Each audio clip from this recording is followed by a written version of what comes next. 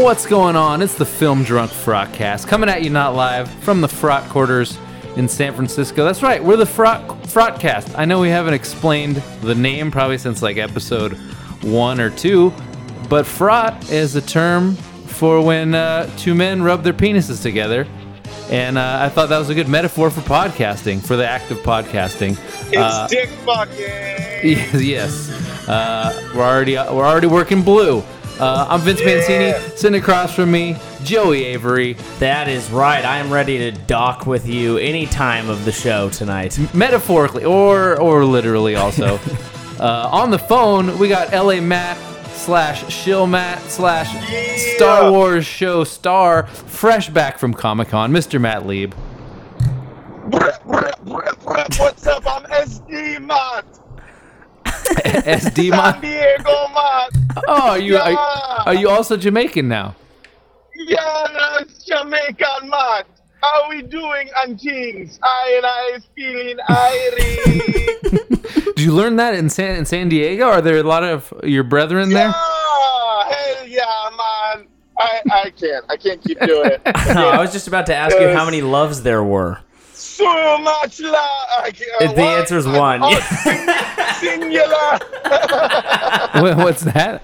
One love. Oh, all right, I get that. Yeah. I got to get out of here. Flappy flap flap. Do you know the trick? Do you know the trick for if you don't know how to do a Jamaican accent? What's that? The way that if you I know this one. Yeah, Go ahead though. Yeah, you say if you want to say bacon with a Jamaican accent, you just say beer can with a British accent. Try it. But what if I can't do a British accent? Everyone can do a British accent. Hello, I'm gonna drink from your beer can. We got a can of beer. Hey man. What do you drink your beer can with? Oh, with the bread pie. A bread pie? Oh yeah.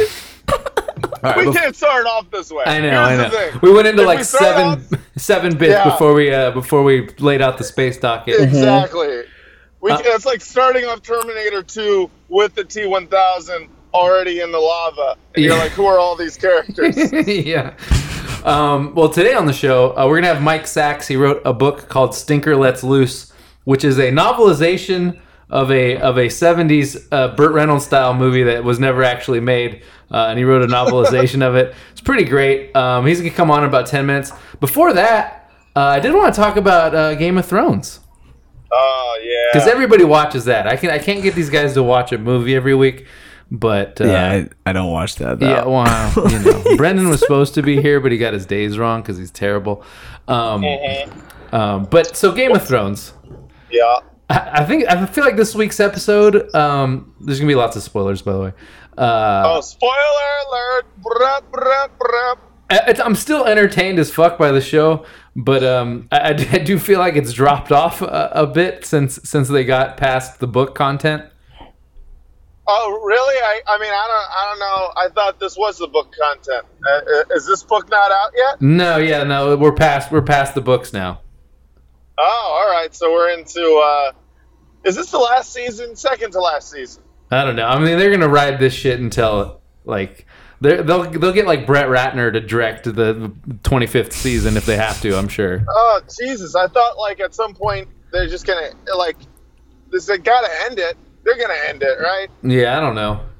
They fucking better. I swear to God, if they Walking Dead this shit, I'm gonna fucking kill myself. All I know is, so I'm liking the weird edits that they've been doing lately, where it's like, oh, we got like a shit montage where it's like cross-cutting back and forth between like the shit and then like the food, and then Right. and then this one, I think, what did they cross-cut between? Oh, the peeling of the skin, Right. and then the like chicken pot pie or some shit. Right. Which I didn't mind, but what I did mind is like if you're gonna show us a bunch of pus and like cross-cut between pus and food, show us what the unsullied severed dick looks like. There's a sex scene with Grey Worm, and then they don't even show his junk. Yeah, that was surprising to me. That kind of that spoke volumes about what they are and aren't willing to show. They were like, we'll show hella ladies getting raped. That's cool, but a prosthetic fake cut off dick. No, let's not get vulgar here. Oh, they used to be all about the dicks. I mean, the thing that you could say about Game of Thrones originally was they wouldn't show the battle sequence because they were like, "Fuck you, viewer," and they would show the dicks. Like back in the day, you know, there'd be like building up for a big battle, and then you just see like the aftermath of it, or like you'd learn about what happened without them showing the actual battle. But then ever since they got past the books, it's like, oh, people want to see the Battle of the Bastards. We got to film that. And then this one, they had like the big boat fight where it's just like them partying in a Wasn't it also they have explosion. more money now, so they can drop on the battle? They should just throw some like dead guys and then have a little dick out, and then they're staying true Oh, they to did form. that last episode. Oh, they did? Yeah. Last show literally had a dead guy's dick. Game of Bones. Yeah. I mean, Well, they had to show the Battle of the Bastards. Let's be real. That was awesome. that was the worst episode of Game of Thrones ever. Are you fucking crazy? That was Shut the fuck up. It was a shitty battle. It was a rip-off Fuck of you. It was a rip-off of Braveheart, and it's kind of sucked. It was like, I don't know. That was the worst episode. Nah, that was great. They don't excel But, I mean, at battle also- sequences. They excel at fucking Tyrion drinking wine and saying witty things. That's true. I mean, I'll agree with you there. But And I will dicks. say, Weird dicks and Tyrion being clever. yeah. Yeah, I mean, that's all true, too. But, you know, also dragons and shit. I mean, things are leading up to this to some battles here. I mean, you're going to be pretty disappointed by this season, I have a feeling, just because of the fact that it's going to be all battles. Yep. It's just going to be nothing but battles, which I personally, I'm excited about just for the sake of, like, I would like some resolution. But it does seem like this is all going to, like, how many what season is it right now? 8? 7? 8 or 7? All right, so 9? there's been I don't know. there's been 6 or 7 seasons of setup. I'm willing to say And there's now- been between 5 and 10 seasons. All right, you know, the point is up until this point, there's been a whole lot of setup, a whole lot of guessing about where all these alliances are going to fall, and now it seems like it's all happening. And now I'm like, oh shit, it's all. Yeah. They set it all up. Now it's all happening. Right. So They almost pretty can't fuck stoked. it up. And I'm like, I'd be on board regardless at this point. But like a few things they did where, what's his name? Fat Sam is like, oh, I found this ancient cure for grayscale in a dusty book, like an illegal cure for a grayscale. And then he goes and he does it, and it's like, and he's like, well, what do I have to do? Basically we cut off the grayscale and cover you with lotion. I'm like, really? You needed a fucking old dusty book to tell you to cut off the scabs and like rub some lotion on it? Yeah, but special lotion, dude. Yeah, that's Magic true. lotion. Probably like Valyrian KY.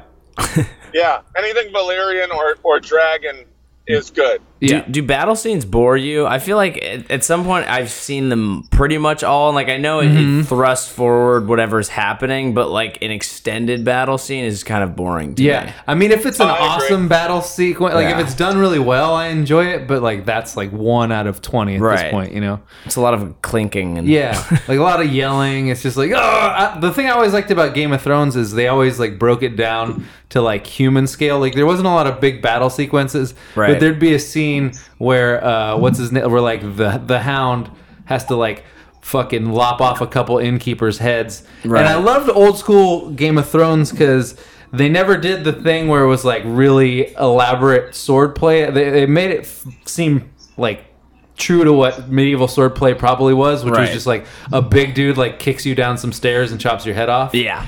Not like some fucking fancy fencer man is gonna do like Right. 20 different sword tricks, you know? Right. Yeah, like but Pirates of the Caribbean. There's no staircase on the battlefield, bro. You know, you just gotta Right. start swinging. That's why I like the single combat a lot better than them trying to do a whole battle sequence. Yeah, I mean, I agree. Battle sequences for the most part are boring, but I did like in Battle of the Bastards when he was like losing all of his air because he was being trampled. I thought that was dope. Yeah, that was all right. That was good. I liked it. The other thing King I of the like, North! the other thing King that of the I North!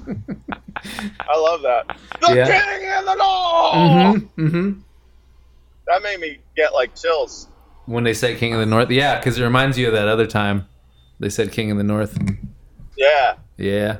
It's like a callback. That's true. My other favorite thing about last night's episode is Cersei's got like her head sorcerer, and he's like, "No, don't worry.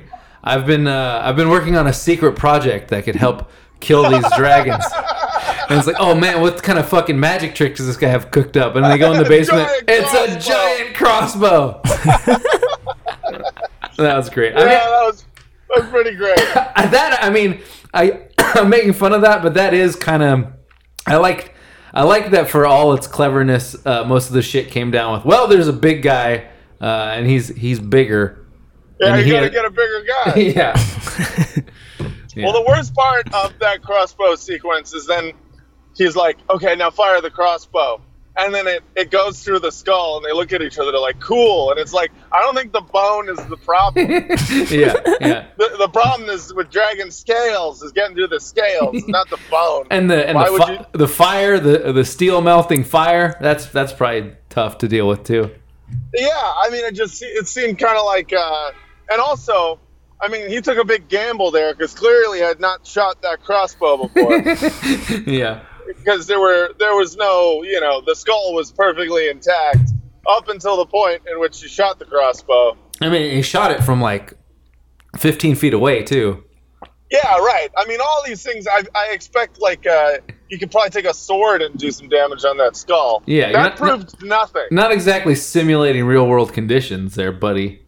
Yeah, definitely strange.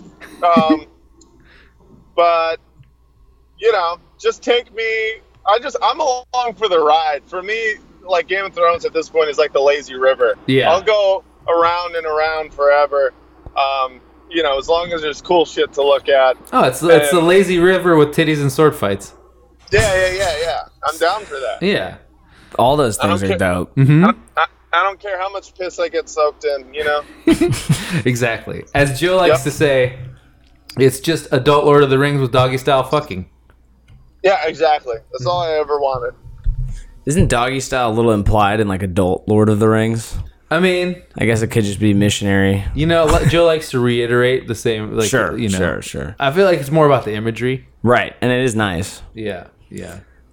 It sounds good. Oh, I was with Joe. I saw Joe and Bobby Hacker in LA this week, and nice. and Bobby was telling me he was on the phone with his bank. So I don't if you know Joe, like you'll talk to him on the phone and like he'll just be absentmindedly like freestyling. Like when he's lost in thought, he just like does weird freestyles. And so he was on the phone with Bobby Hacker, and Bobby Hacker got like a call from his bank or some shit, and he accidentally fucked up like the call switching. So while like Joe is absentmindedly like rapping to himself while he's on hold, he was actually rapping to the bank teller, and he was like, and he's doing his bit about how he's the dick lick and panty sniffer, and Bobby's bank teller was really confused by that apparently. Oh, that's great. Mm-hmm. So I'm gonna get Mike Sachs on the phone. All right, you're on with me and my co-host for the evening, Joey Avery. Hello. What's happening? How are you doing? Good. Very good. Thank you. Thanks for having me on. I appreciate it. No problem. We're already recording, so we're just going to jump in. Yeah. So the book is called Stinker Lets Loose. So I already explained the concept at the top of the show, but how do you explain it? I would explain it as a novelization to a very rarely seen 1977 movie, CB trucking movie called Stinker Lets Loose that was shown in the South, and mostly drive-ins and small theaters in the South. Sort of a seed-level movie, a Smoking the Bandit type movie that was rarely seen, and then very difficult to get a hold of nowadays. But I thought I would re-release the novelization to the movie because it was the first movie I ever saw in a theater down in Virginia Beach, Virginia. It was one of those movies that I always thought I dreamt that I saw, but I actually did see it. So it was a movie that I never forgot. and it was a movie always on my mind, and I thought I would re-release it now in 2017. So, I mean, I don't know if I'm allowed to ask this, but like I read that and I thought that was like shtick, like it's not like you're like making a joke, like, oh, this is this movie that you probably haven't seen that I wrote the novelization. So this was actually a real movie? No, this is all bullshit. Okay, all right. This is a fake movie. I mean, I loved these types of movies when I was a kid. People think I'm joking when I say this. It's not a joke. These movies, these CB trucking movies, meant more to me than Star Wars or Close Encounters or any of those movies when I was a kid. Hooper is one of those movies. All these movies meant a lot to me, and I love that era. And it's almost to me like a lost. It's almost sci-fi. I mean, it takes place in almost a different universe that then exists now, and I thought it would be fun to write a novelization, which I was a huge fan of as a kid. I always read novelization. This is pre-internet, so there was really no way to get information about movies at the time. So what I would do was I would go out and buy these books that were based off of scripts that on movies that I loved, such as Raiders of the Lost Ark or what have you, E.T. So all these movies that I couldn't really see for a second time, and I wanted to know more about, and I was a fan of. I would go out and buy these books that were based on these scripts. These were movie tie-ins or novelizations. I was a big fan of novelizations, both for TV and for movies, and I had a big collection. I thought it would be fun to write a novelization that was based on a made-up movie that seemed very real. Yeah. So I did it on, for the first one, I'm going to do a series of them, but the first one I thought it'd be fun to start in the 70s with a trucking CB movie and then move on to the 80s and the 90s. So the next one will be called Poppin' It, which is about losing your virginity in the 1980s in Fort Lauderdale, the party capital of the world, Fort Lauderdale. But, it just sort of, you can create an entire universe by doing that. Yeah. And I had fun with this because each of these movies, these 70s movies, they always feature the same type of characters. So it was the middle-aged, mustachioed hero who was, for some reason, beloved by everyone, even though he was an absolute idiot. So, like my reference for this is like Burt Reynolds, like a Burt Reynolds type. Is he like the most famous of this archetype? Exactly. I mean, Burt Reynolds is a guy who, when you go back and you look at these movies, like, why was he so beloved? He was the characters he played wasn't the most intelligent or the most heroic or the most the strongest characters out there, but for some reason he hit the sweet spot of the 1970s, which I look back at it and I just find fascinating, not only for Burt Reynolds but for the characters that surrounded Burt Reynolds. Dom DeLuise, for instance. Yeah. How did that guy become a movie star? I mean, there's always a fat sidekick. Why is that? Right. I mean, he was a fat, ignorant, stupid, not very funny sidekick. Yeah. Who just he was, and very, very effeminate, which was interesting too, because Burt Reynolds always was surrounding himself with very effeminate characters, not only Dom DeLuise, but the guy who played Gomer Pyle. I forget the actor, but it's just like these characters, like very strange, and then the movies are very loose. It was almost like watching a surveillance video or a home video. These are the first movies to feature bloopers at the end of the movie. I mean, people would watch bloopers in the theater. Can you imagine that? I mean, what were they thinking, that they would show these bloopers of like an elephant taking a dump in the middle of the road and then everyone's screaming with laughter? It's like, what? What were they? I mean, like, it's just like hallucinatory. I just can't believe they got away with this stuff.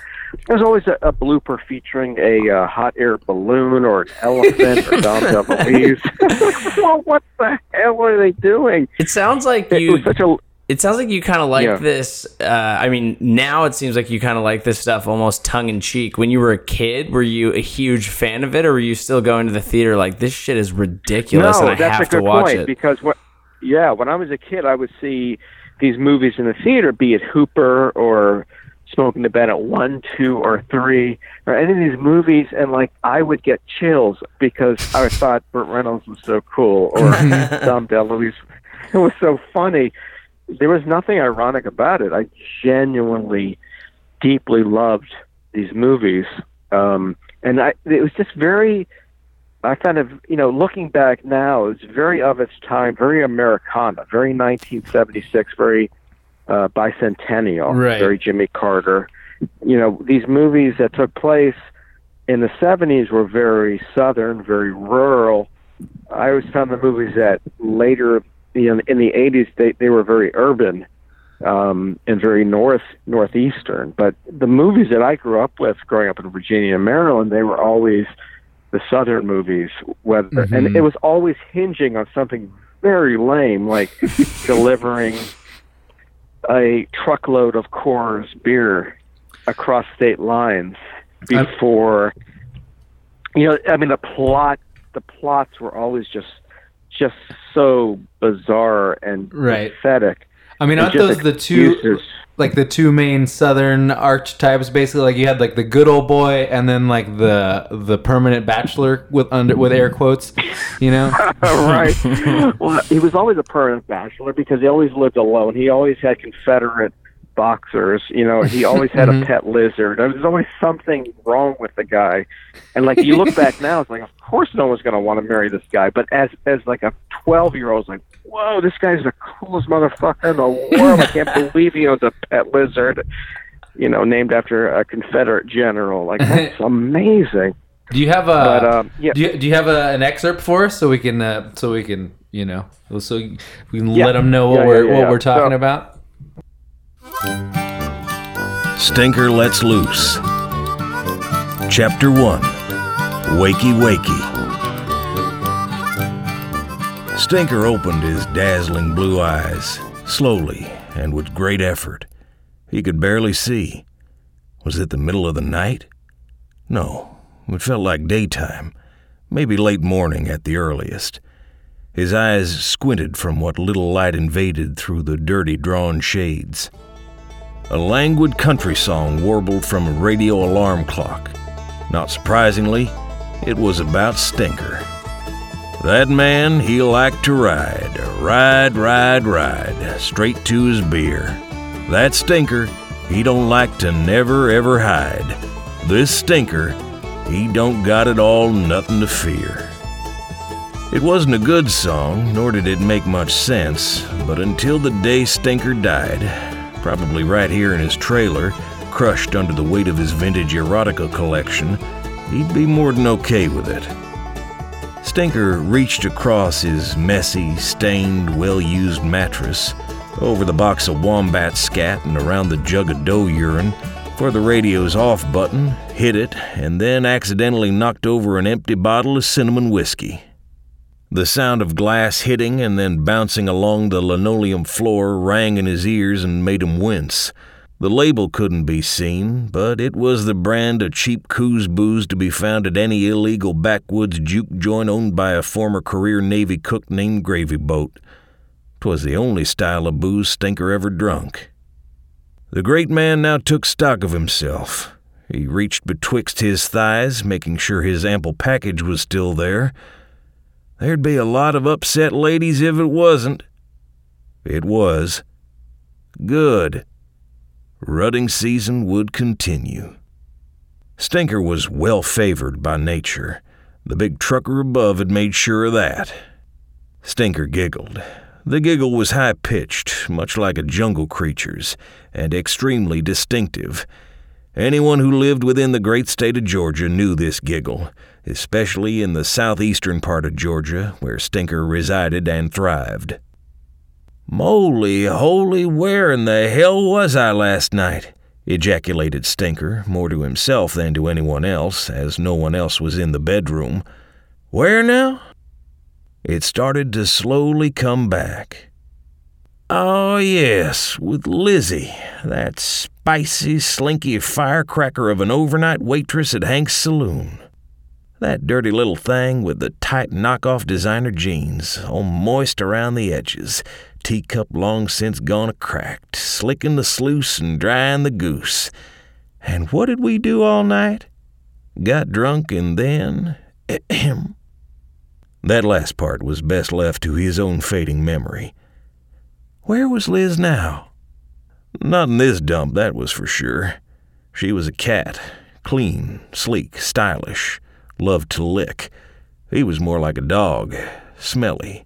Sometimes his penis was visible in public, sometimes even his anus. He didn't care. Hairy. Liz's old man was a biker, which could spell danger. Don't touch the snatch when daddy's got the patch. Not that Stinker was overly frightened, 'cause Stinker had the flesh, lived the standard. The day was early yet, but there was already a string of bubblegum lodged securely within Stinker's thick and lustrous stash. He'd have to attend to that latter. Might even have to buy himself a monogrammed mustache wide comb. Would go well with his monogrammed lice comb. Stinker slowly made his way to a standing position. He was wearing nothing but his boxers festooned with the Confederate flag and his authentic felt Stetson cowboy hat. Always with the cowboy hat. "I'll be a dirty word," he cried suddenly. "It's you."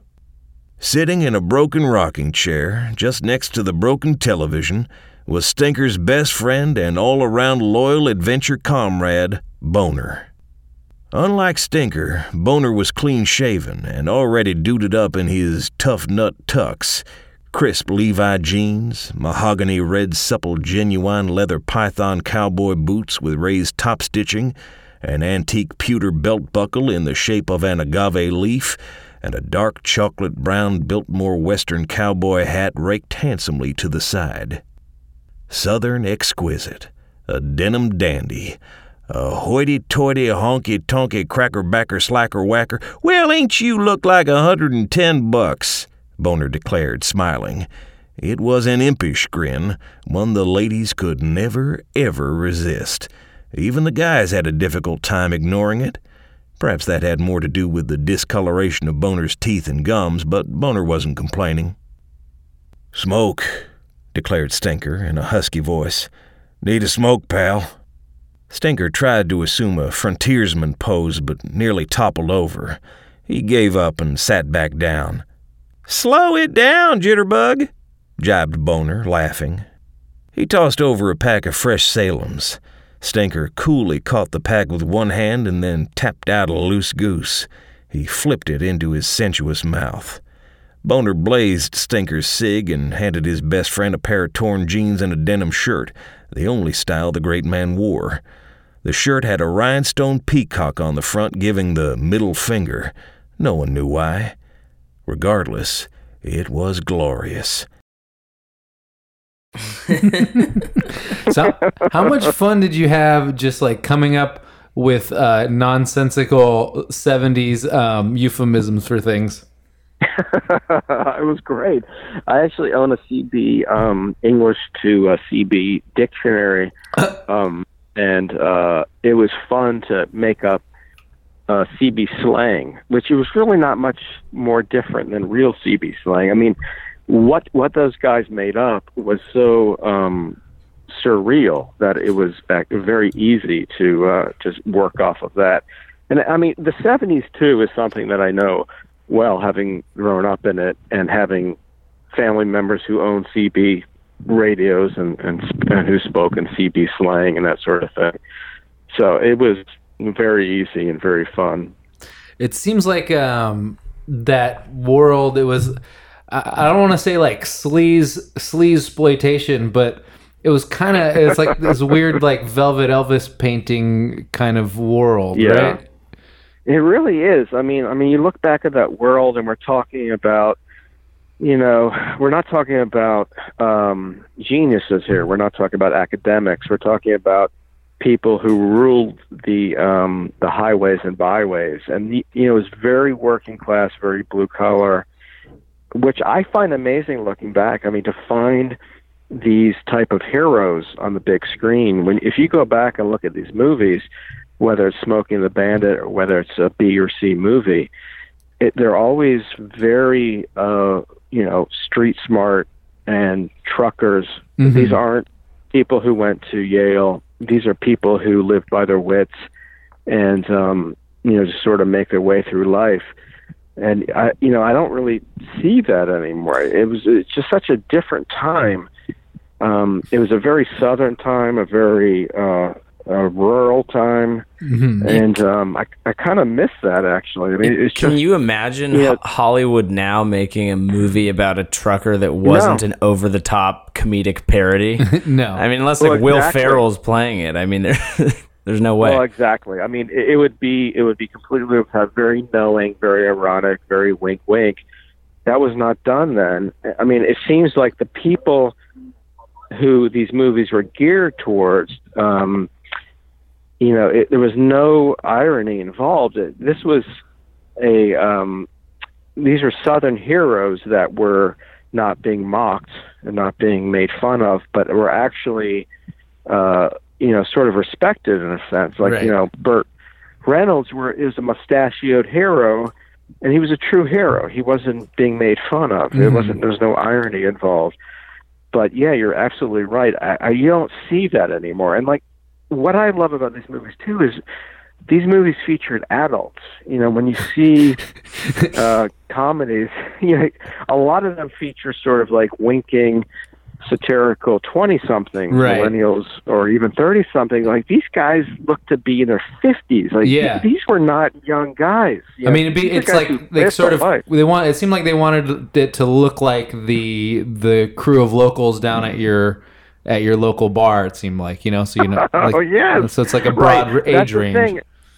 Yeah, it was like a Super 8 of your local bar. Exactly. I mean, these were people who, like, how would these people go out to Hollywood and make it? These were not hairless millennials. Mm-hmm. These were like people who were not in good shape, who had unwanted hair, who had mustaches that were way too bushy, who were not that intelligent, who were not that bright, who were not that funny in a lot of ways, but just like normal Americans. To me, that's really what these movies are. Like, very American movies. Yeah. And very natural movies. And I think, looking back at these movies now, like, to me, it's such a moment of time that just, it will never exist again. It didn't exist before with the 50s and 60s. It didn't exist after with the 80s and 90s. Like, 80s to me was very teenage-oriented, mm-hmm. whether it was losing your virginity in Fort Lauderdale or it was a bunch of teenagers in a high school in Chicago. Like, but to me, like, the adults, that I grew up watching in movies were these truckers and these people who just lived on the road. Right. I kind of appreciate that. It was like post counterculture, but it's still like distinctively Southern, and so maybe like not really part of that so much. Like it's post 50s, but and it's post 60s, but they're like it seemed like they had like they were very aware of not being like the cool, glamorous ones on the cutting edge right. of the culture. Right, that's a good point. I mean, like, to me, that's exactly right. They were not pro-government, they were not pro-police, they were out on the road doing their thing, whereas in the 80s, to me, the counterculture became Stripes or mm-hmm. Meatballs. It became less of an Americana rather than just a smart-ass a guy from Chicago, right? Or Northeast type of guy. But like, these guys, they were just living life and working within the system, but doing their own thing. And it was very much anti-mainstream. You know, these weren't guys who were in the military. These were guys just on the road. They had their own rules. They had their own vocabulary. They had their own slang. Everything was on their own terms, and they went out and did it. And I have not seen anything since then that has captured that world. One of the things, so I'm reading this, and in the beginning, I'm like, oh, there's gotta be a bunch of pictures in the middle of the book, because there was always pictures in the middle of these books. Right. That's one of the things I remember. Yeah. And so I wanted to ask, where did you get the pictures for the middle of this book? All right. Well, truthfully, I just stole them online. They were. I don't own the rights to these at all. These are just sort of public domain pictures that I found. And what's amazing is there's so many sites that have just like pictures from the 70s, like a guy standing in front of a hot air balloon, or a guy wrestling a snake, or a guy in a bar just holding up a can of whiskey or something. Like, and I'm praying that the people who are in these photos, I mean, what are the chances that they will come across this book? They'll probably be too embarrassed. I mean, I love that it looks like it's perfect. It's a perfect representation of like the kind of random 70s candids that you'd find in like a dive bar bathroom kind of thing, or like a dive bar would have on the wall. Yeah. And they're really good. Well, that's just it too. I mean, like this time, this is the last time in movies you could look ugly. Like, and it came to the 80s, just a few years later, you got the collars up, the polo shirts, everyone was hairless, everyone, had a certain look. It was dated looking back, but it was a very clean look. In the 70s, it was just a total mess. I mean, these guys were just disasters. If you look at these pictures in these true novelizations, not fake novelizations from the 1970s, like there's a messiness about it. There's just a looseness to it. And I don't know if that's a response to the post-Vietnam era, the post-Watergate era, where it was just a reaction to what was going on in D.C. and the government and all that. But it was just like these people looked like human beings. Yeah. They didn't look fake. I remember growing up in the 90s, when everything was like, hairless and having awesome hair. And I remember seeing like Burt Reynolds and being confused, where I was like, wait, was he considered good looking back then? It was very confusing to me in the 90s to like see Burt Reynolds as like this huge sex symbol. Yeah. I mean, that's and truly, like, if you look back at that era, this guy, I remember seeing him on Johnny Carson. Like, this guy was not just a sex symbol, but he was beloved for his personality and his looseness. And actually, as an actor, Burt Reynolds, I think, is incredible. He was a very loose actor, popping gum, popping wise, and just saying things off the cuff. Like, there was a real looseness to this guy that is not easy, as an actor to express. It almost looked like I was watching a movie, like a home movie. It almost looked like he didn't even know he was being filmed. There was no self-awareness. It was just total looseness, which in comedy is totally necessary. You don't want to appear to be trying too hard. And there was a real looseness to him, and I think he's underrated as a comic actor. That's why they put the bloopers at the end, because people just wanted to watch Burt Reynolds hanging out. Well, yeah. I mean, do you remember seeing bloopers before this? I mean, you paid money to go to a movie theater. You saw bloopers in the movie theater. I mean, that was the first of its type. I had never seen that before. I don't think it had ever been done before. And it wasn't necessarily even hilarious. It was Dom DeLuise mispronouncing a word, or Burt Reynolds tripping over his boots or something. But like, you felt that you were a part of something, and that you were a part of the movie and the gang. And it was just a real sense of it was almost like they were your buddies, and that totally disappeared in the 80s, because I don't remember seeing any bloopers, certainly in the John. But I take that back, because in Ferris Bueller, that wasn't a blooper. I think that was him just talking straight to the audience.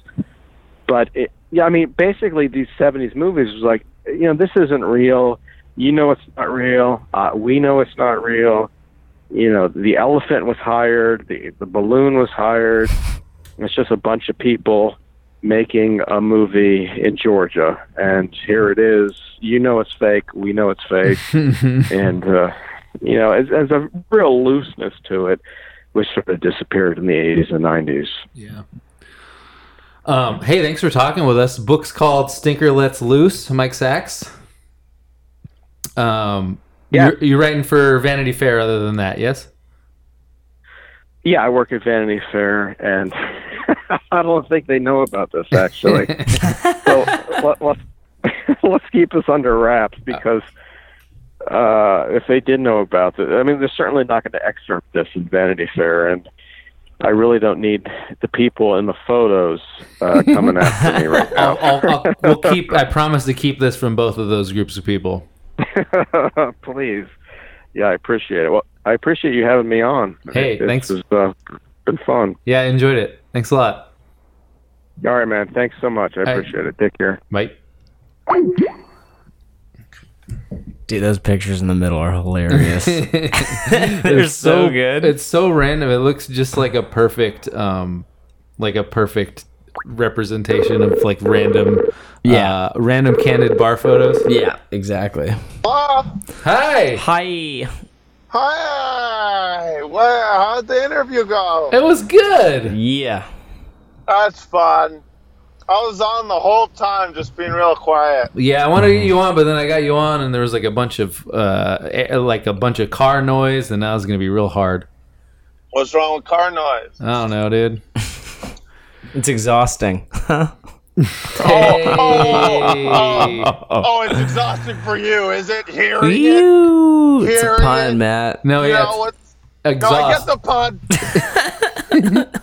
I get the pun, but I was already angry. Okay. Right. That's fair. That's fine. As I got the pun, the anger happened, and I was like, it's a good pun, but I'm so exhausted for real, though. And then, Are you driving SD to LA right now? No, just driving around town. Matt, how was Comic-Con? Oh, dude, Comic-Con was crazy, bro. It was like fucking all these cool bros. Just fucking... No, it's a bunch of fucking nerds. I have zero interest. Like, I went there, maybe it was like 2012, 2013, and now I have like less than zero interest in going back. Yeah, I had a better time this year than I had last year. Last year,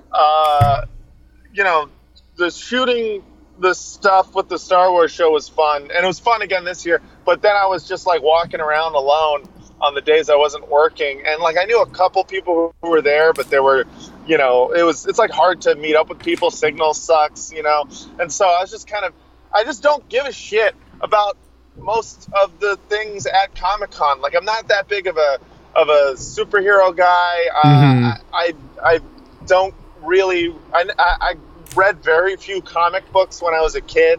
Like, I read a lot of Sonic the Hedgehog comics,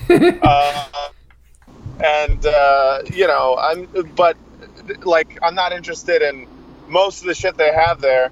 I feel panels, like even the stuff that I am interested in, like the way the panel is structured, where it's just like a constant like pumping you up for a movie that you're not going to see that day, that doesn't come out for another 6 months. I find it very off-putting, even the stuff that I would be into.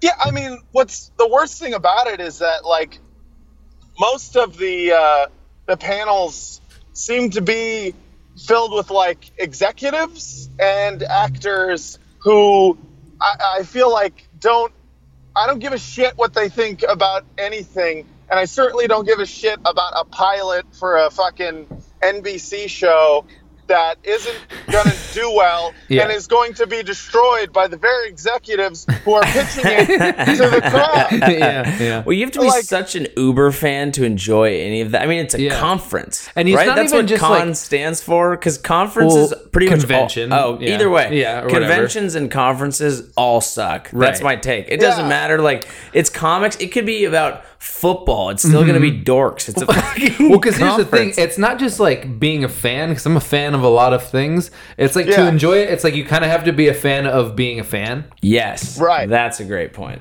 It's like you have to be the kind of person who like shits yourself when the director hands out some sort of swag that maybe just like buttons to a thing that you've never heard of. Right. Yeah, I think that's what it is. I think half of it embarrasses me.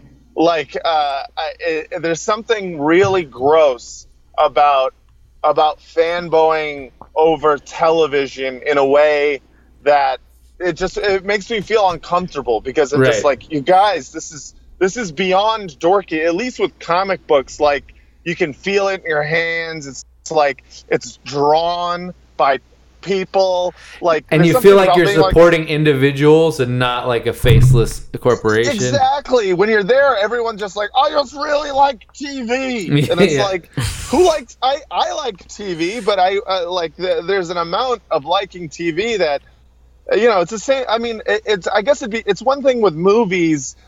Even movies, I don't know. You're just like, it's like, oh, what's Marvel gonna do?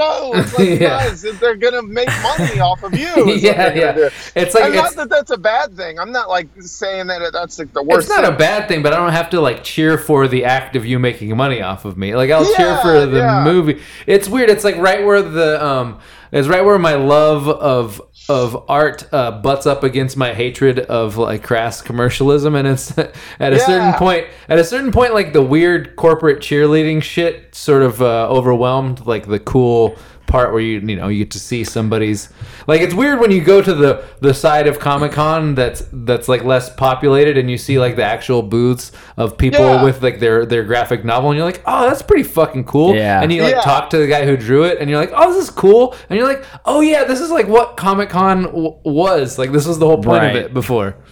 That was the most interesting part of it for me this year. There was a guy, I wish I could remember his name. I was looking at his comic books. He also he makes like comedic, like comedy strips. He did a documentary called Stripped, where Bill Watterson drew the poster for it, which was pretty rad. And I saw the documentary. I had no idea it was him who was there hawking his own wares. I was like, that's so fucking rad. And I was like, okay, this is cool. This is the guy who made all of these comic books, and he's right here, and I'm talking to him. That's totally worth it. That was nice. Do you ever think that it would be kind of cool to just become one of those people who, like, maybe you give up on the idea of like being cool or like being successful, and you're like, I'm gonna get fat and I'm gonna pick like a couple things, and I'm gonna become unrealistically fanboyed. Like, even if it was baseball, you could have something to do for a large part of the year almost every night. And you could be like, fuck it, we got a game to watch tonight. It seems real hard. Like the homemade costumes you see there, you're like, oh man, there's got to be like 150 man hours that went into making some of the shit. But those are love dude, I'm making the tail just like Sonic's tail. Right. I remember when I worked in Palo Alto like 10 years ago. And it was, like this weird company, and there's like a bunch of weird like coder people working there. Yeah. And on Halloween, this one nerdy dude was dressed like a Roman centurion, but he had like fucking made the entire outfit himself by hand, like where he's like hand hammering like the metal pieces to make it look perfect, and like doing all the leather work. Yeah. And it was the coolest shit. That's dope. And it's cool for comics, and it's cool for Comic-Con. It's twice as cool for furries, because it's like, you know what, if I'm gonna be fucking someone else as a squirrel, I'm gonna make sure that I am the most lit looking squirrel in its entire convention. That is worth your time. Most fuckable squirrel. So you can either spend your time like trying to look hot and cute, or you could just put that work into making like a really badass Roman centurion costume, and you probably get laid about the same amount. It's true. You just have to, just change the style of laid that you want to get. Yeah. Yeah. Or pay for it. I think there's a lot of sex going on at Comic-Con. It seems like a lot of the people because people like they get that costume on and they like become. It's like they become a whole new thing, and that thing's usually a lot more bold. Sure, there's fucking that goes on at like Dreamforce, the Salesforce. Anytime a bunch of people, okay, true. Everybody expects them to fuck each other. I think anytime a bunch of people get together, some people are there for whatever's going on, but there's some people that are like, I'm about to fuck. There's tons of people here, like it's going down, and that's fun. Yeah. Although Salesforce does that would be a pretty. I mean, I guess. Of course, you'd be good at fucking if you're a salesman. Like that's sure. You using that's the applicable skill. Yeah, you gotta sell that dick. That's right. Yeah, get out there and close. Get out there, close the deal. Always be coming. But I feel like it's a little bit. It's more so at Comic-Con because a lot of the people there, they're in this costume that makes them feel bolder and more like it's like. They've gotten into a mental space that naturally lends itself to fucking new people. Yeah. And if you find someone who's impressed by your wealth of knowledge on a super obscure topic while most of the world rolls their eyes at you, that's exciting. Yeah. Yeah, I mean, I went to a panel last year where I was like, okay, this is my thing. I saw the South Park panel, and it was Trey Parker and Matt Stone, both there, awesome. And they were being interviewed by at Midnight Dude, Chris Kira Hardwick. Sedgwick. Oh, yeah. It was Kira Sedgwick. No, it was Chris Hardwick. But that's just... Chris Hardwick was doing the South Park panel. Yeah. Why does he do everything? Why can't I not escape Chris Hardwick? He's nerdy Ryan Seacrest. Yeah, exactly. He's like the Hollywood. He's the guy trying to get everything in Hollywood to come to his after party. Like he's always got. Right, exactly. That's his thing. But it was great. It was really great watching that because that South Park is something where I was like, okay, I actually can nerd out on this. Mm-hmm. Yeah. And not but I mean Chris Hardwick seems very un-South Park though. I don't know. Something about him. I mean, you mean because he's a shill and the South Park guys are the opposites of a shill? Yeah, basically. I mean, not in so many words. Hey, put us on the Nerdist Network. We'd love to get all those downloads. No. I know exactly what you mean. Like Chris Hardwick does seem like a shill, but in the nicest way. I'm a shill. We're all shills here. So put us on the Nerdist Network. But and like the South Park guys are like, oh, you want approval from people? Go fuck yourself, But in reality, I think they both were bonding on video games because the Comic-Con people and South Park people are like. This is a similar type of nerd, That's why I feel like I could never be accepted because I don't really play. I'm not really a gamer. It'd never be accepted by what? By Comic-Con people? Yeah. They accept fucking executives who have never had fun before. I mean the people there. I don't mean like the people speaking. Oh, the people there are great. I mean the people there are just like they're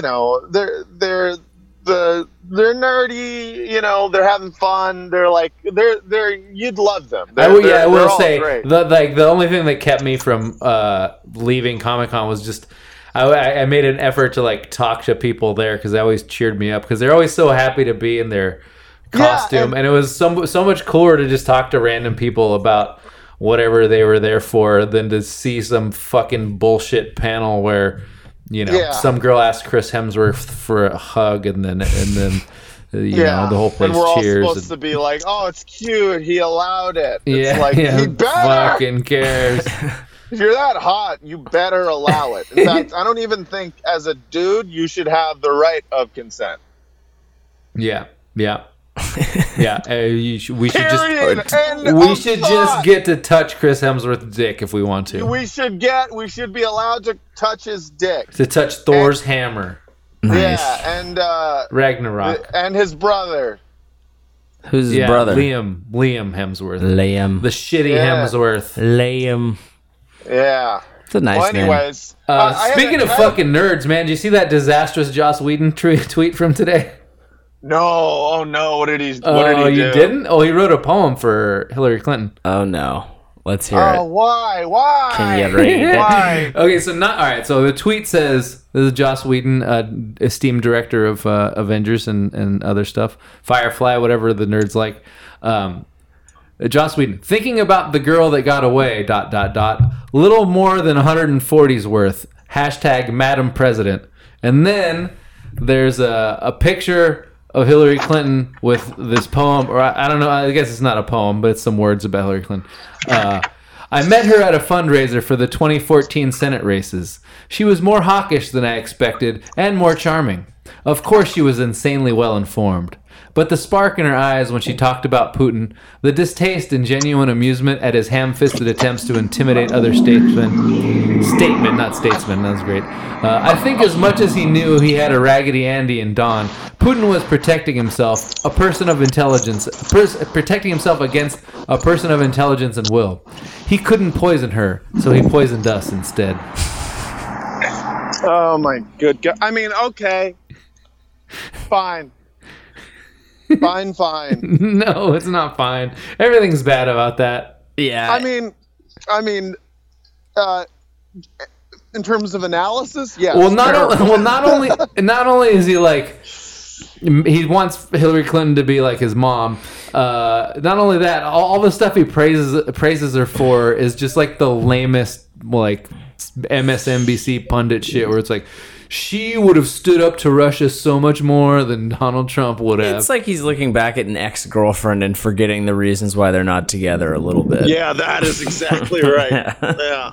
Well, I mean, the reasons they're not together is because of treason, but sure. it's still kind of gross. I mean, it's like the fucking neoliberal. It's like the id of the neoliberal. It's like, right. What did you like about her? Oh, she's hawkish, well informed, and she stands up to Russia. Those are the three things. It's incredible that right now we have a president who makes the compliment ill-informed an actual like qualifying factor of an opponent. Right. Like, they're well-informed. They know what's going on. Yeah. That's like a differentiator. It's like the minute you're selling someone as like well-informed, like you kind of fucking lost, or you're like, oh, they have experience. Like no one fucking like there's a million people that have experience and are well. I mean like those are good qualities, but if you're selling that, it means they don't have like a sexy vision that you can lay out.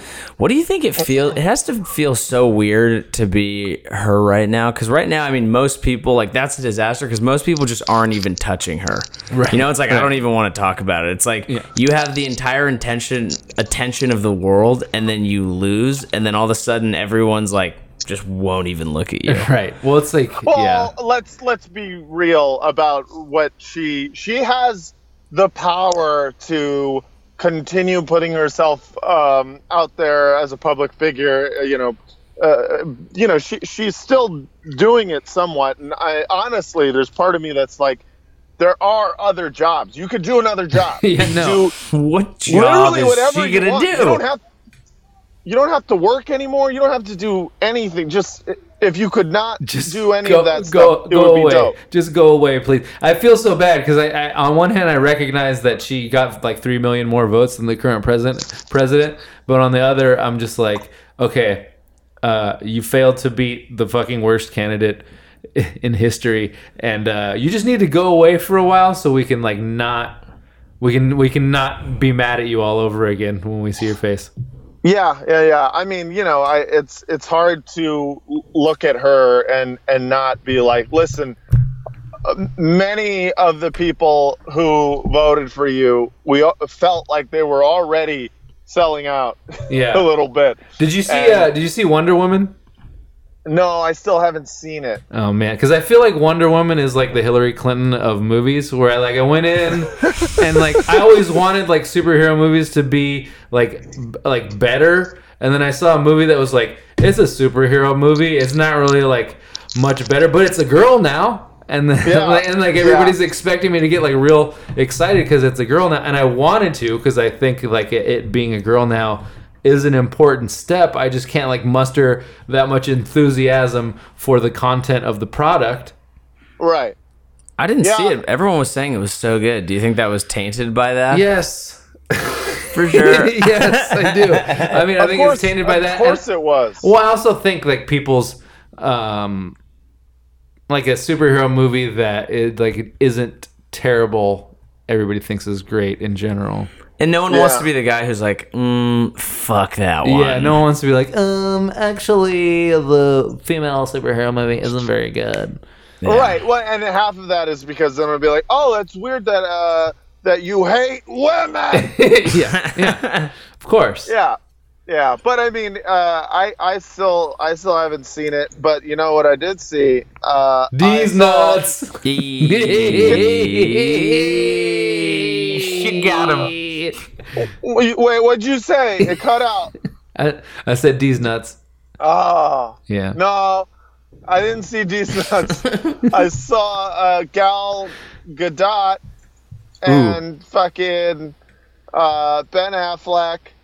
Gal Gadot is very attractive. Am I right? And Jason Momoa, all walking down. They were like 2 feet away from me, but I mean, there were some bodyguards between us. Oh yeah, cool. And they were walking on the convention floor, and I screamed out, "Ben Affleck, how do you like these apples?" What do you say? He didn't say anything. I think he was just sad that he's still Batman. Oh, I liked. I mean, I hated that movie, but I love the idea of Ben Affleck as like a juiced out, like aging Batman. I thought that was good casting. Yeah, he was a good fat Batman. Yeah, yeah, he was good fat man. But no, the movie's terrible, so it's hard to really say he was good as Batman. Right. I mean, you know, yeah, I can't really. It's like maybe Val Kilmer was a good Batman. I mean, if he and fucking Superman hadn't been bonding over both their moms being named Martha, like I think we might have been able to appreciate him more. Dude, you just triggered me a little bit, and like I'm bummed out now because I remember just how bad that movie was. Yeah. Yeah, that's a bad movie. But yeah, it's shit like that. It's shit like people being very, very excited that the fucking, what do you call it? The Justice League are like all walking. I understand in person that's very exciting, but who the fuck? So far, their batting average is fucking god awful. Yeah. I mean, these are all bad movies. They saved for Wonder Woman, apparently, which I haven't seen. But like, they've only made bad movies. But people are just like, oh, I can't wait to say let's put them together. Like at least with Marvel and the Avengers, it's like those are some pretty solid movies. You know, I mean, I don't know, man. Yeah. I know what you mean, man. I'm just not excited. Like you said, you have to be a fan of being a fan, which is a weird thing. I love being a fan of things that I'm a fan of, and nerding out with people on an individual level. But I mean, even at the South Park panel on a big old fucking like convention center, it still felt weird. But I was just like, oh, it's cool that they're there. I've always wanted to hear them talk about South Park. They rarely do these long interviews and shit. So I was like, that's dope. Yeah. Were there any cool takeaways from that interview? These nuts. No. Hey, Ben Affleck, how do you like these nuts? These nuts. No, from what I remember, I was just surprised by their love of RPGs and apparently rocket propelled grenades. No, role-playing game. Right. Yeah. Fucking their game, the Stick of Truth, I think it's called. I don't know. They basically they made it themselves. They were like, we're gonna, because there was a bunch of, back when they were franchising, allowing people to merchandise shit for them. Yeah. They made some crappy ass video games that they hated, and so they're like, well, we're gonna design this game like for realsies, and we're gonna make it funny and stuff. And yeah, so I thought that was cool. But no, not really much of a takeaway, other than the fact that like they legit have alienated themselves from Hollywood on multiple occasions, and like it really is the most badass thing ever, because they were so ready to get run out of town that they didn't give a fuck if they were, you know, like if they were insulting to people. So who is this again? Trey Parker and Matt Stone. Right. Well, yeah, they're always. Yeah, I always love that about them. Yeah, it's pretty rad. Yeah, the story of them taking acid at the Academy Awards is one of the greatest things I've ever seen. Yeah, that's insane. That's fucking crazy. Yeah. And it's one thing to take acid and then go. It's another thing to take acid and wear dresses and then go. And not address it. And never talk about it. Yeah, exactly. Beautiful night. Yeah. We had a couple emails I wanted to read. Cool. I gotta go in 5 minutes. Your advice is always bad. Sorry, Matt, we're playing the email song. More about your dad. Oh God, I am afraid to die. Emails. Vince hates art. That was beautifully timed. Please tell Joey his hair is too short. He used to look like a party god. Now he looks like a handsome young polo player. Schnitzel Bob. P.S. I am not a crackpot. I feel like that requires a new story from Schnitzel Bob about a handsome young polo player. Yeah, a new fan fiction. Yeah. Yeah, I'd like to hear that. This one's about Christopher Nolan. I know you guys didn't see the movie. Well, I'll read his other one about Linkin Park before, in case Matt has to leave. Dear Frotcast, where do you guys stand with Linkin Park given the recent passing of Chester Bennington? I feel like in my teens it was like, yep, another rap rock band. You can purchase their CD by calling the 800 number on TV. As time went on and more albums came out, I have to admit their hits got stuck in my head, and whether I like it or not, their music was around in the most formative years of my life. Side note, a friend on Facebook who legit hates them shared the news link with this quote, I really can't stand this band, but still, bummer. Like, is now the time to give me your critique? LOL. Also, thoughts on celebs role models taking their own lives and the morbid details being reported on so quickly. I feel like if people would just drive off in their truck blasting Papa Roach instead of actually killing themselves, that would be way better. That's true.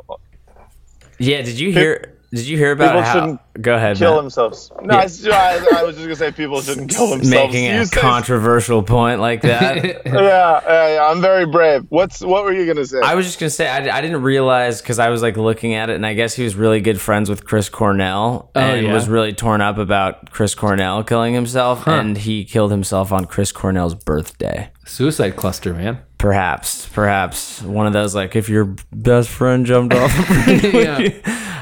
Yeah, I mean, Jesus. Sorry, it's so fucked up. I never liked Linkin Park, and I'm not, and it's my policy not to pretend to like people just because they've died. And that was based. I was like, I'm not gonna be the one to say R.I.P.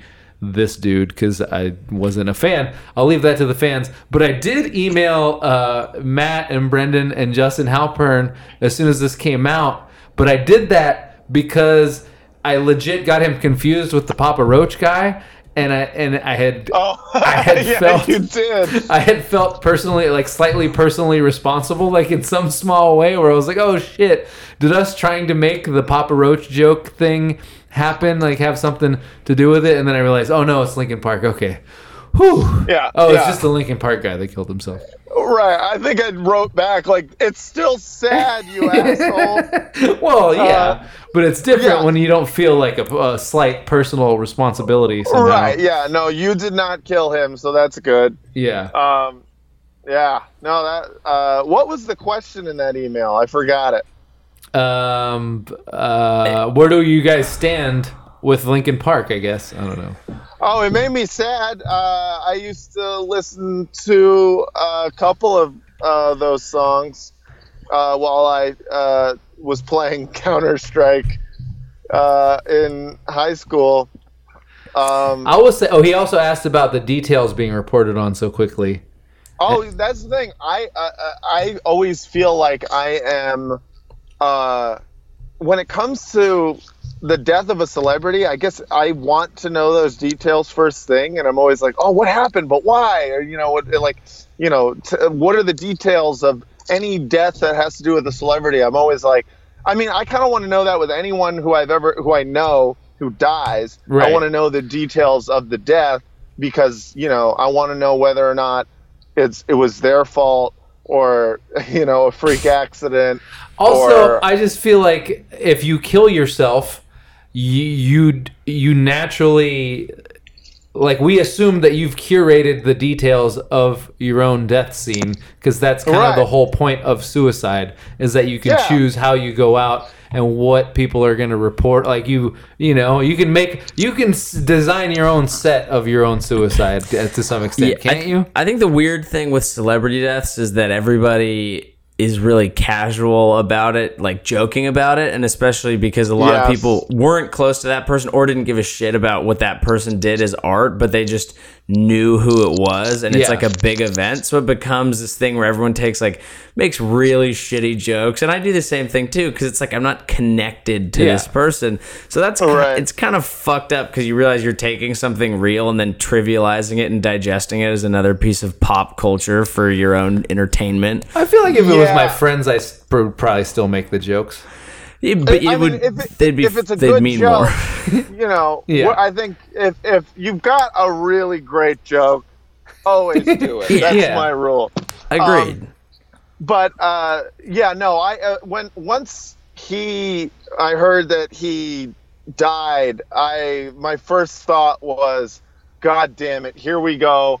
A bunch of fucking open micers are going to try to get in their zingers so that they could be like, check out my brand, yo. Yeah. I went to an open mic that night. The night of Chester. And the opening set was like 4 or 5 straight Linkin Park jokes. I feel like it's a weird move to want. I mean, like, there's some things that I want to do a joke about, but like shit like that where it's just like the lowest hanging fruit of whatever new, I don't know, that's weird. It's a weird impulse. People like to be fucks, and like being mischievous gives people a lot of fun energy and distracts them from their own shit. So I understand it, but at some point you're just like, damn, like we're just sitting here not like even trying to connect with this, and it's just like another piece of news. I mean, the way I feel about it is that live, I almost feel like it's a little bit more excusable. If people know about it and it's something that's on people's minds, you kind of have to talk about it. Like when OJ got out, people were talking about it at a show that night, because you got to, it's the elephant in the room, right? Right. But on social media, you're just a dickhead who's just like, well, all right, what's a pun I can do with Linkin Park and death? Just fucking. Ugh. Like if you have a really good joke, go for it. But then, like, try telling an open mic comic to be able to properly rate their own jokes is kind of. The other thing too is like I remember my friend texted me about it, and like I enjoyed some of their songs, but I wasn't a huge fan, so I didn't have a huge connection. I hadn't thought about them in a long time, and I was at work. I'm in between like doing 2 things, and I'm getting coffee, and he texted me. I just fired back like a shitty joke, like without thinking about it, because it's just it's a text message. It's right, different. Right. It was just a rhyming couplet anyway, but it was Yeah. Well, guys, I'm at Walgreens, so I can't. Just don't be loud. Yeah, whisper, dude. No, I can't. Yeah, you can. Yeah, you can, dude. Ooh, do you want to hear a good Walgreens story? Yes. The last time I was at Walgreens, a woman walked in walking a duck. Yes. On a leash. I have video of this. Man. Yeah. Did you ask her about it? No, I was rattled. I was just filming her. Did you try to pet the duck? I did not. I didn't have any bread. I wasn't on aisle 4. You should have got some bread, dude. I should have. Email from the same guy as the last one. Saw Dunkirk. Pretty much agree with the general consensus that it's incredible, but characterization is lacking. I feel like Christopher Nolan's greatest strength grounding in realism is also his biggest weakness. Cases in point. Inception. Are you ready to exist in a shared dream where we can fly, fuck, and fraught whenever the hell we want? Where anything the human mind can imagine we can see and contend with? Nope. Bank heist. Interstellar. Are you ready to go through a wormhole and explore the vastness of space, strange new worlds, and boldly fraught where no one has frauded before? Nope. 3 planets tops. 2 of them suck. So here's a long ride basically just to Earth. No aliens either, by the way. I just wish his movies would be more movie-like, if that makes any sense. Regarding Dunkirk again, I had to look up separately what the hell was going on because it is not clear in the movie at all what is happening with those civilian boats. I'm 100% on board, show don't tell. Wouldn't a breakfast scene or a group of people getting together done the trick without needing a huge exposition dump? Just my thoughts and curious about yours. The porno. Fuck Kirk. When 400,000 men couldn't come, another small group of men came instead. Hard. That's good. Yeah, that's good. That was good. That. That was good. Yeah. I mean, I knew the history enough to get the movie. But have you guys both seen Dunkirk? I haven't. I have. Is it dope? Everyone says they love it. See it in IMAX. I will say it in IMAX. See it in IMAX, but bring like earphones because it's like deafeningly loud and you can't understand the fucking dialogue anyway. Oh, okay, that's good to know. Is there subtitles? No subtitles. They're speaking English theoretically. No, that's cool. Is it like English? Is that why? No, it's just because Christopher Nolan has this thing where he thinks muffled dialogue is realistic, and you're not supposed to be able to understand. It's realistic for me because I'm half deaf. And also at Walgreens. So I hear. I'm at Walgreens right now. Yeah, what up? This is Walgreens, Matt. What are you buying? Is this paper towels, Matt? Skin cream, Matt? Yeah, prescription. Nice. I would like to hear the. Yeah, I'd like to hear that too. Okay. Frat Boys. I've been doing open mics for about 6 months now in a tiny comedy town that has 2 mics a week. I don't ever invite anyone I know or talk much about it because that feels obnoxious and I feel like I'm just getting started. I started seeing this girl about a month ago. We have fun and spend a lot of time together. She ended up coming to a mic I did. Here to fill this prescription. This is real is what the people want. Yeah, this is real. Customer service needed in the cosmetic department. Oh no, what's Matt getting? Lipstick. Oh. That's what happens when you get that dick cream. She ended up coming to a mic I did, which made me nervous and not as funny as I usually feel, but whatever, that's no biggie. She ended up going up for the first time and absolutely killing it. She barely prepared, but she is naturally funny and performed well. She loves doing it, and I'm sincerely proud. She wants to start going up. But all the local comics won't stop teasing me about it and also hitting on her blatantly. I realize that I'm an insecure piece of shit and this isn't a real issue. It's just been on my mind lately. So I thought I'd pick your brains, frauders. Have you ever dated a female comic who is funnier than you? I wouldn't beat myself up about being insecure about like bringing a girl to an event, getting upstage, and then having all the dudes blatantly hit on her. I think you're pretty like well within your emotional boundaries. I think you're pretty fine on that. I have not dated a female comedian, so I don't have any advice. It can be kind of tough because ultimately what happens is people's careers, if you want to call it that, can take off at different paces, and that can be tough for different people. But yeah, it seems like this guy's pretty cool about it. So I would just take it one step at a time, man. Yeah, I dated a girl who was sort of like we were both comedians that don't do a ton of comedy, who have like day jobs, and comedy's not like the main thing that we do. And I didn't even, we didn't know either. Like we didn't know each other as comedians when we met. So it wasn't. What is she doing? It's getting loud over there. What are they doing? Do you guys need my ID or anything? Matt snuck into the back where they're doing into the kitchen. Okay. Yeah, Matt's like, could I have skin cream? Planet B. Planet B. Fuck. First name? Matt or Matthew? MAGT. What's the last 4 of your social?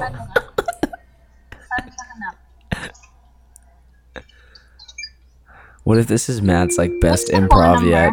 310. 3. Great. Matt, you just gave out your phone number, everybody. That one's for the internet. How many calls do you think he's going to get from Frogcasters? I would say... Should I bleep? I bet he does. I bet he gets 5. Should I bleep that for him? I'll leave that up to him. I'd like it out there, though, if that's okay. Are you guys doing a stock check? Yeah. Oh, thank you. Because those are. No, I know. Oh, what is These are very, very rare dick pills for you. Yeah. Anyway, my point was that I feel like you don't know if you have it, right? Oh, we don't know. Okay. She's gonna check it right now. dating a female comic funnier than you seems like it would be awesome. I feel like it would be much harder to date like a female comic who you didn't find funny. Sucked. Yeah. Yeah, but you gotta then you start worrying about what is her opinion of me. Yeah. Because it's hard, it's almost impossible to be like we're equal. You know. I mean, I don't know. I feel like the thing with depending on what level, because at open mics it's just a drastic You difference. guys have it? Yeah, we have it. Well, Do you have and- your ID? like when you see comics on TV, you kind of funnel them into like people I like, people I don't like. Right. But when you're with a bunch of open mic comics that you Yeah. see like all the time, you kind of know, like you've seen all of them be good and be bad. Yeah. Like there's some that suck, Yeah. and there's some that are consistently good. But like the vast majority are people that you've seen fucking bomb and people that you've seen crush. It should be in the Yeah. system. That's true. We And have to write it down. I mean, and like Okay. at different My phone times, number? like the same people. he's having some trouble over there. Yeah, and I've seen very good comics eat shit at open mics because open mics can just be really tough. Yeah, or you've seen 310.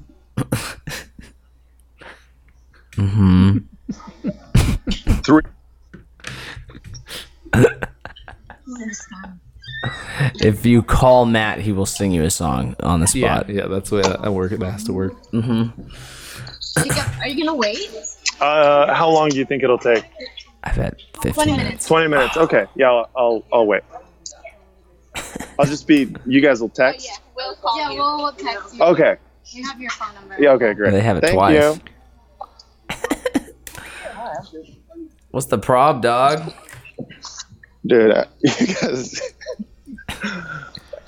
They were looking at me probably because I was half laughing. I was trying to build a prescription. It's really not. That is not a good environment.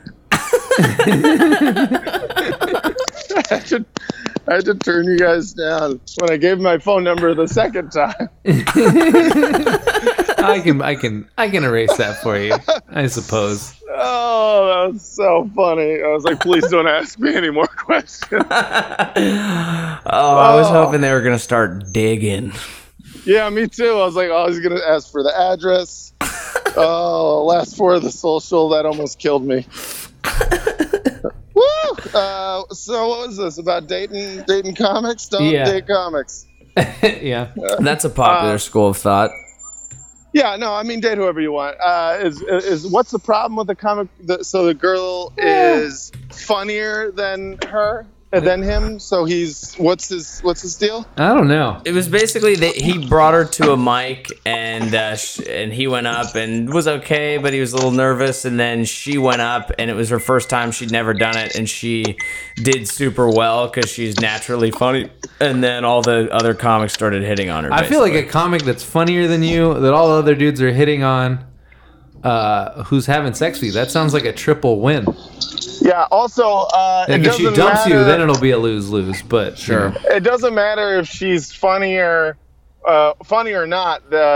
You bring someone to an open mic who is a woman, and all of the men will try to fuck her because open mic comics and all comics really. I mean, but especially open micers, they don't give a shit. They'll just be like, oh, hey, you want to be on a show? Let's fuck. Yeah.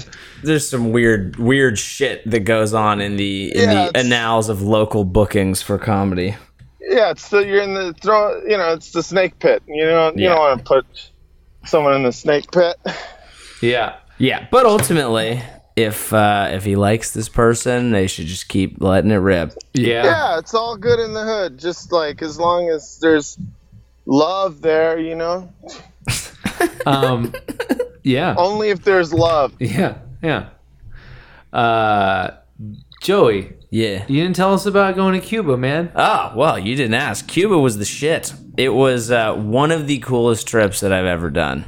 How many other trips have you done? I've done some cool trips. Okay. Not like a crazy amount. I haven't been What's everywhere. the second coolest? I mean, living in South Africa. Oh, that's for pretty sure. cool. And That's pretty actually, cool. living in South Africa was a cooler experience because I was there for so long, and it's where I started doing comedy and all that. In South Africa? In South Africa. Did you know actually, yes, Almost are you in South Africa now? Oh yeah! Do they eat bread pie in South Africa? Oh no! What do they eat? Go! No, for real, I gotta go, you guys. This has been a Okay. wonderful fraught. I had a great time filling out a prescription with you guys. That was fun. Yeah, I love you guys a lot. And fraud on. And I'll talk to you later. Love you, man. Bye, Vince. Bye. Bye, Joey. Okay. Let's not drag this out. Bye. So, Cuba, did you go to the cigar spinning factory? So I actually didn't go to the factory. I went to it's an interesting. I mean, I don't speak a ton of Spanish, and the people there don't speak a ton of English. I had one guy with me who was pretty good. Is it true that the workers control the means of production there? Is that a high-minded Marxist question? Yeah, it was. Yeah.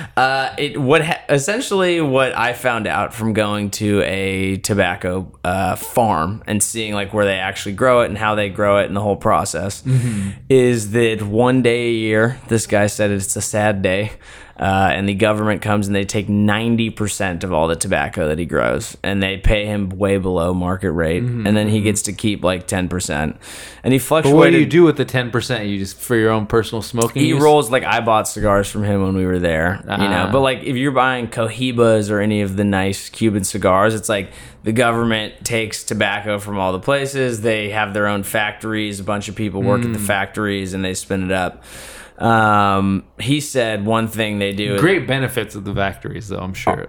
I'm sure they get one cigar a day. I know that. Oh, really? Or something like that, or like a week or something. That doesn't seem like enough. If you're working all day rolling the cigars, you probably need like 2-3 cigars. I believe they also get some money as okay. well.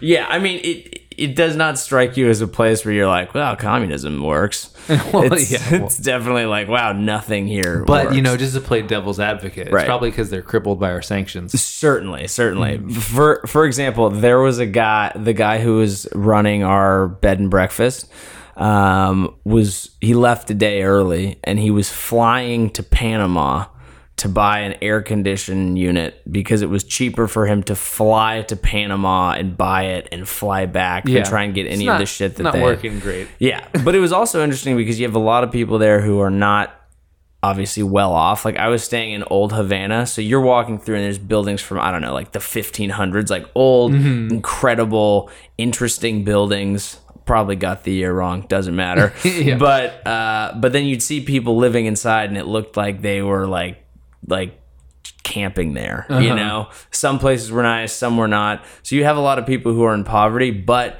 you walk through and you don't feel unsafe at all. Right. Like I would look very clearly American as you can guess. And you walk through. Their tourism's pretty big, like gotten There's pretty tons of big in the tourism, last right. year, right? But like walking around with money, like people aren't like in your face or fucking with you. Like I think one of the benefits is they do have some basic needs taken care of. And another thing is, for whatever reason, in these bad areas, you don't get a feeling there's drugs going around at all. There's like not really a drug thing there. So it takes some of the edge off of the poverty.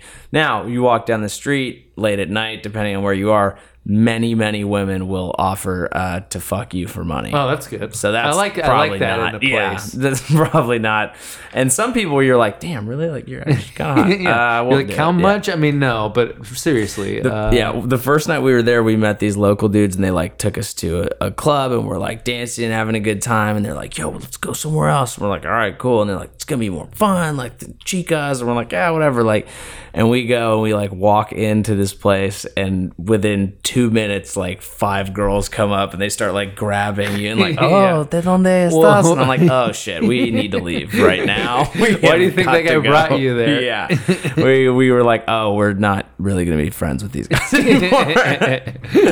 Yeah. That's how you learn the hard way. What's about food? Good food?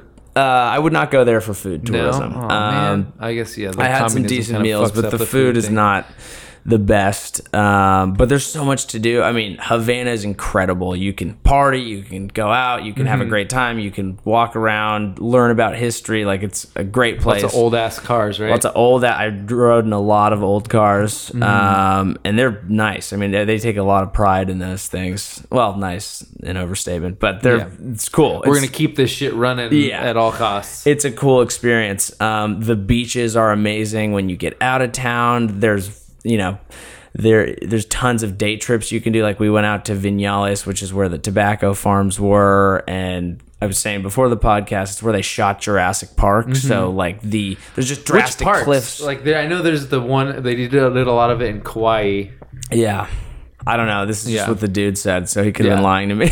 I like the idea if he was just like, no, we just made that shit up. Yeah, but it's I think Americans have an outsized consideration of what our impact on it is. We do and we don't. Like, the sanctions have obviously done a lot to the country, but I remember when Obama first opened up travel there, everyone was like, oh, we got to go before Americans ruin it. And there's a McDonald's on every corner. It's like, you know that all Europeans have been coming here, like Canadians can come here, American, like people have been coming. Travel's been there. The reason it hasn't changed is because of the government and those a lot other of countries factors. have a lot more vacation time and money to spend in other places than we do a lot of the time. Yeah. So apparently, if you go in like January and February, everything's like it's high season, it's packed. But also, probably a lot of people from other places aren't quite as dumb as we are, where we like go another place and we kind of want the thing that we have in our house. Don't go there with that intention, because like it's not that kind of trip. If you stay in any hotel, all the hotels are government run. There's only a couple that are nice. From what I understand, a lot of them are really bad and you overpay because they just jack it on tourists. They have a whole separate currency so that tourists have to pay more. So if you want to go, you want to stay in like just basically a bed and breakfast. You can do that through Airbnb. You can do it otherwise. Oh, really? You can do Airbnb there? They have that. I did it through a friend, but yeah, it's an interesting place. But you have to go down there ready to like be in Havana. You ain't getting the Fairmont treatment down there. Like, it's not. I don't have enough money to stay in hotels when I travel anyway. So yeah, well, you'd love it. You really do. You actually would love it. Yeah. I mean, I really, the whole time I was there, I kept saying like, this is like travel porn. It has like the mix of like, it's just different enough. There's just, you walk around, there's so much to think about because there's an immense history. You're looking at people who are living a totally different life. It's like a old Spanish city in the middle of the Caribbean. It's fucking weird. You can go find like fugitives from the like 70s. Yes. You can find like Asada Shakur. Or no, is she still in Cuba? I think she is, yeah. Who else? It's interesting. Then we got that hijacked a bunch of planes. Yeah. I think that guy's got to be like one of the more badass. Like if you hijack a plane and get away with it and live in Cuba for like 50 years, that's pretty dope. You're kind of badass. Yeah, if I do anything fucked up, I think I'll go there. I shouldn't have said that. Well, they can't get you there. Yeah, that's true. They're still not going to extradite. They can't get me. Yeah. Didn't seem like the locals loved Raul that much, though. Really? A couple times we asked. People feel free. I mean, if people feel free enough to talk shit, that's impressive. We waited. We were very strategic about the people we asked and when we asked them. But there's this weird like double mind over there. Like the guy who was, like rolling our cigars was talking about like, oh, it's a really sad day. The government comes and takes 90% of all of our shit. And then he's like, but 10%'s enough for me. Like, I don't care. And then he's like, oh, yeah, the government leaves in the center of the tobacco leaf because they want to force addiction on the people. Like, our cigars are way better. And he's wearing a Che Guevara t-shirt the whole time. He's like, we dip ours in honey because that's what Che liked. And it's like, I don't know. It was interesting. It seemed like a very contradictory place in a lot of ways. Yeah. But it was cool. But I was only there for 5 days, so my opinion's pretty loose. I mean, it's an island, right? Yeah. Can't be that big. I think I nailed it. Yeah. Did it. Yeah. The coolest thing was preparing for the trip, just being like, okay, I'm going to learn a lot about Cuban history and like getting into that story and being like, holy shit, this place has been in the center of global disputes for a long time. And it's interesting. Cool. Yeah. Cool. Next time we'll go together. We'll do a travel pod. We should do a travel pod. Yeah. Where should we go? I don't know. We could go to Modesto. Yeah, we could definitely go to Modesto. I choose places. The things I like are, I like good food. I like a place that's like old, like the older the better. Yeah. And I also, if you can get a combination of like mountains and water, like right near each other, that's good. Yeah. Those are the things I like. Yeah, like scenic vistas, good food, and then like a place that's old, that's kind of like, it's civilized. Your last name is Mancini. Yeah. Is Italy like your? I've never been to Italy. What? Yeah, I've never been. You to haven't Italy. been to Italy? It's like what you just described. I haven't been to Italy or France. You got to go to Italy. Yeah. I've not been to France, and I've only been to Italy briefly. I was in. I want to go everywhere. So yeah, we got to go everywhere. I've only been in Italy for like maybe 4 days total, and I was like 15. So who the fuck knows what I got out of it? But I was in Venice for a short time, and then I was in Rome when Italy won the World Cup, and that was badass. It seems nice. Yeah, that was pretty cool. I've been to Croatia, which feels very, or like, at least the Dalmatian part feels very similar to what Italy was probably like. Yeah, but I think the Especially food portion, food portion of the Italy trip would be a moment for you. Yeah, I'm sure. Yeah, I'll get there. You'll get there. Let's put this thing to bed. Let's do it. I mean, Brendan's not here to put it to bed, but thanks to Mike Sachs. Stinker Lets Loose is the book. It's pretty fucking funny. I really liked the idea. I was like, that's a weird idea. I love it. I forget what his, I don't know if he's on Twitter, whatever. Joey Avery Comedy on Twitter. Yep, at Joey Avery on Instagram, and I have a website, Joey Avery. Right. Yeah. You can roast him for his short hair now. He's not a party god anymore. I know. That really actually, the comment that he made actually cut me a little deeper than I thought. I was like, whoa, used to be a party god? Okay. Yeah. Well, he doesn't know how hard you party, though. He's never witnessed it firsthand. We should throw a Frotcast Rager. Yeah. Good meetup. Yeah. Patreon.com/Frotcast. If you want to donate a couple bucks, we always appreciate it. And that's about it. Matt Lieb. Thanks to Matt Lieb, Mike Sachs, Joey Avery. Good night and good chins.